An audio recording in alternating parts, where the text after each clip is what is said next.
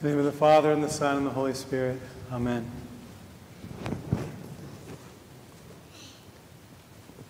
Christ is in our midst. He is in our midst. Forgive me, my thoughts have been a little muddled this week, as many of you may have shared that experience.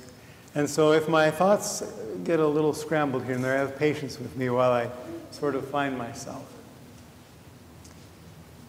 I would love to have a word that I could speak about the elections and the events that have gone on that would give us wisdom and solace and some perspective. But I don't have any of such words. But I did find a small quote from Saint Sophrony, a very recent and modern saint, who reposed only in 1993. So he can really speak with the holiness of God, but also with perspective, modern perspective, so to speak. And he said this: "The wisdom of this world cannot save the world. The parliaments, the governments, the complex organizations of the most advanced contemporary states are powerless. Humans suffer without limit. The only solution is to find within us the wisdom and the resolve to not live according to the ideas of this world, but to follow Christ." I want to just kind of drop the mic and go on, but I might get in trouble for that. Let us truly trust in God alone. And before I forget, happy feast day for all you Michaels and Gabriels and others who are named after the holy angels, for this is the synaxis of all of the holy bodiless powers. My dear wife and some others went to Guatemala to an orphanage years ago. And Mother Inez, a gracious host of Hogar Raphael there, had painted, I think as I remember the story properly, on the wall of the monastery orphanage, "Big is God." And this was a theme that she said, "Big is God." Our God is so big. Our God is, the church teaches us, unknowable in his essence.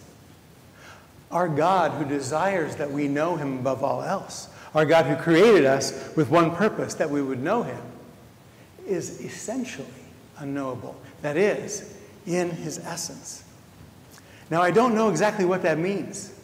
I couldn't find a word in my vocabulary that would paraphrase the word essence. But we know that God is somehow bigger than we are able to wrap our minds around. And we know this. Words we use are ineffable, inconceivable, invisible, incomprehensible. God is so big. Big is God. We cannot get inside the mind of God.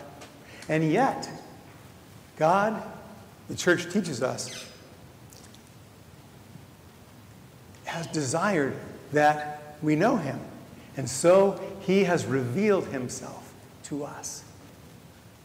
The unknowable God is knowable because it is his will and his desire that we know him. And he reveals himself to us in what the church calls his energies. Now, these energies, we kind of get in our minds a picture of the bright light of Mount Tabor, of the Transfiguration. But the energies of God are, we can translate that to be the workings of God, the doings of God. And above all and before all, the doings of God were to become a man. God himself, the unknowable God, became a man so that we might know him. And I've said this before, everything we need to know about God, in fact, everything we can know about God, is revealed by the Holy Spirit in the life and the teachings and the person of Jesus Christ, especially in his passion and in his resurrection. This is why it is so important that when we read the Old Testament and we read stories of God's work, we have to read it in the light of the life and the passion and the resurrection of Christ. Because it is through Christ that God is revealed. Now, there are other workings where we know God. His Holy Spirit is working in us. It's working between us. It's working through us, God willing. In him we live and move and we have our being. These workings of God reveal his love for us. And this is who God is. God is big and God is love. And we call this, these workings that we are surrounded, his energies that permeate our lives, that are revealing himself not only in the life of Christ, but in the working of Christ through his Spirit in our world. And we call this God's providence. So we can, well, maybe not equate God's energies by which we know him with his providence. The two are very closely related. Now, in today's gospel, we have a beautiful story where we can see the workings, the doings, and the energies of our God. If I can just figure out where it is here. So Jesus, having just healed the two demoniacs over in the tombs on the other side of the Lake Gennesaret, he comes back and immediately he is welcomed by this enormous crowd. And as he is heading towards his home, a man comes up to him, Jairus, a ruler of the synagogue, and says, "My daughter is dying. Will you please come and help me?" And our God illuminated us for us in the life of Christ, in his compassion and love. He says, "Of course." And he begins to go with the man. And the crowd is pressing around him, probably asking him questions or just trying to hear what he is saying to his apostles.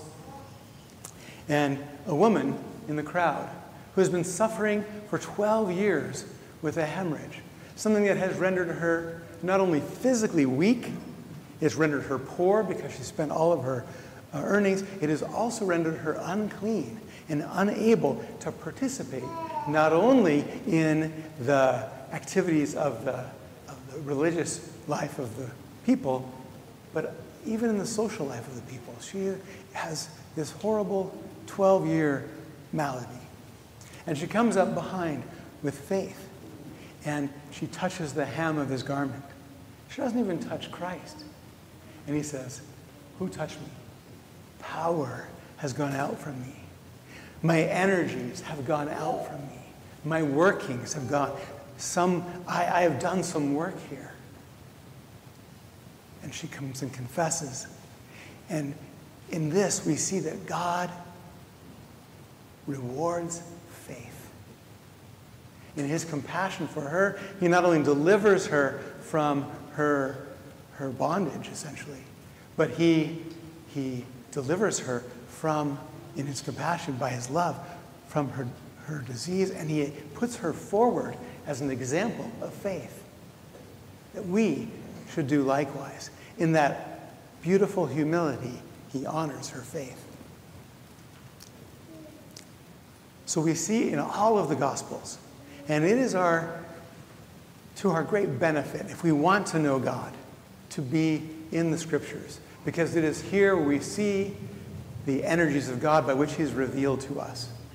And he, remember, reveals himself to us for the purpose that we would know him. That is, that we would have a relationship with him. That we would not just know about him. We would just not know what he is like, but that we would know him personally.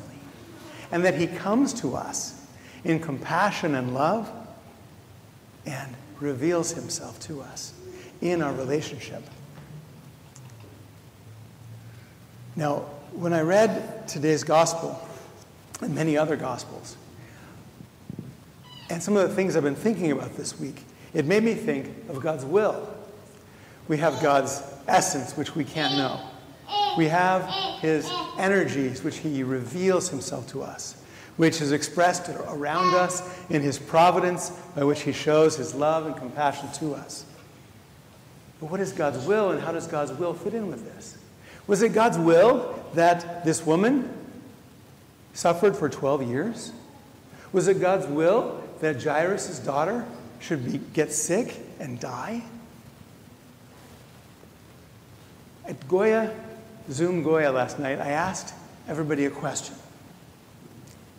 And I said, is everything that happens God's will?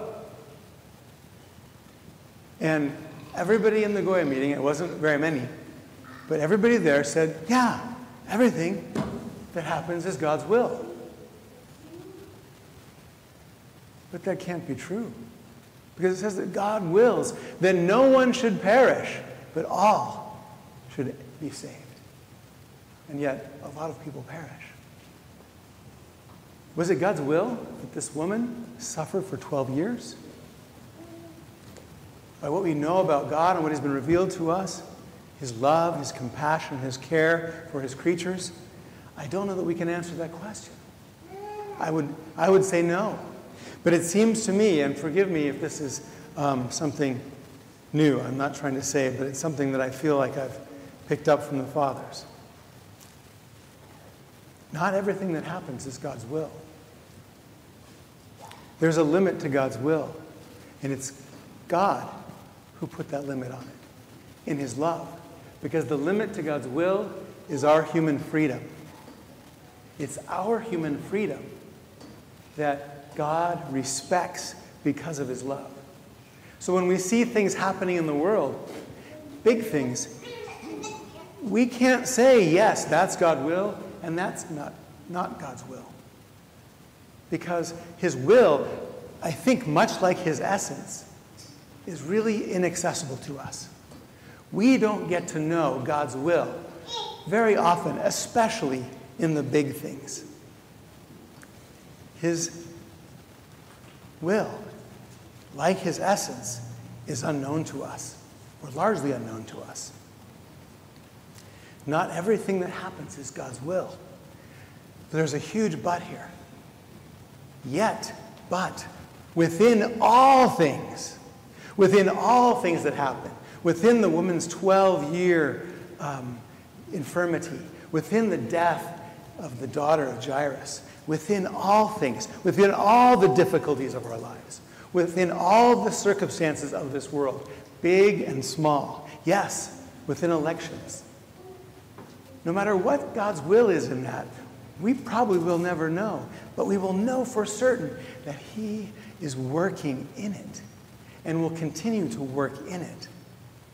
This is God's providence. It will work if we let it for our greatest benefit, and it will result in our salvation. All things work together for good for those who love God and are called according to his purpose. All things have the potential to work together for the good of all. But what stands in the way is human freedom. What stands in the way sometimes of God's will in our life is human freedom. We would all like to see God's will worked out in our life. We often say things like, oh, well, I'll see you next week, God willing. And while that can become sort of an automatic thing to say, it really expresses a beautiful sentiment. It's this desire that we have to align our wills with the will of God. We want to do what God is doing. Especially, we want to allow God to do what he would will in our lives. The things that will bring us to salvation. The things that will bring us to communion and knowledge of him. In most things, his will is hidden for us. And yet it is good for us to seek his will, to ask God, what is your will for me? If we have a spiritual father, God will speak through our spiritual father, usually on the small things that we ask, that we need to know. And we may get some clarity about what God's will is for our life. But most of the time, we step out in faith. We pray, we ask God to show us his will, but we have to make a decision sometimes. We have to decide what job to take, what job to quit, what college to go to. Should I do this? Should I do that? Should I buy this house? Should I save this money? Should I spend this money? So many decisions of our life that we would love to know God's will in. And so, because God's will, like I said, is somewhat hidden from us, we do our best. And we make our decisions, but we make our decisions in the hope of Christ, knowing that no matter what decision I make, if I am trying to make it in God's will, if I am trying to take my own human freedom out of the way as a barricade to God's will, then I know that God's providence, His love, His compassion are going to work in me. He will not abandon me because I made a bad decision. Oh, thank God.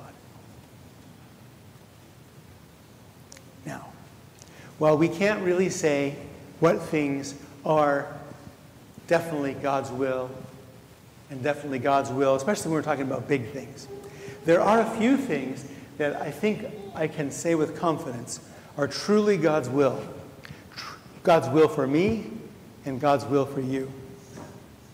I can say with confidence that it is God's will that you know Him. It is God's will that you love Him. It is God's will that you give Him your heart. And what prevents us from doing those things is our own human freedom. It is God's will that we love our neighbors. It is God's will that we love our enemies. It is God's will that we forgive one another from our hearts. It is God's will that we would pursue Him, that we would reach after Him and cultivate that relationship with Him. It is God's will that we pray. We can't argue about these things being God's will. It is God's will that you fast, for the church reveals God's will. It is God's will that you give alms. It is God's will that you care for the poor. These things are God's will for our lives. It is God's will that all of you remain in the church and do not leave her. It is God's will that you make the liturgy the central portion of your life. It is God's will that you cultivate and grow God's gifts: love, joy, peace, patience, kindness, goodness, and self-control. These are all God's will for your life. It is God's will that you overcome sin. And it is God's will that you will be with Him in communion forever.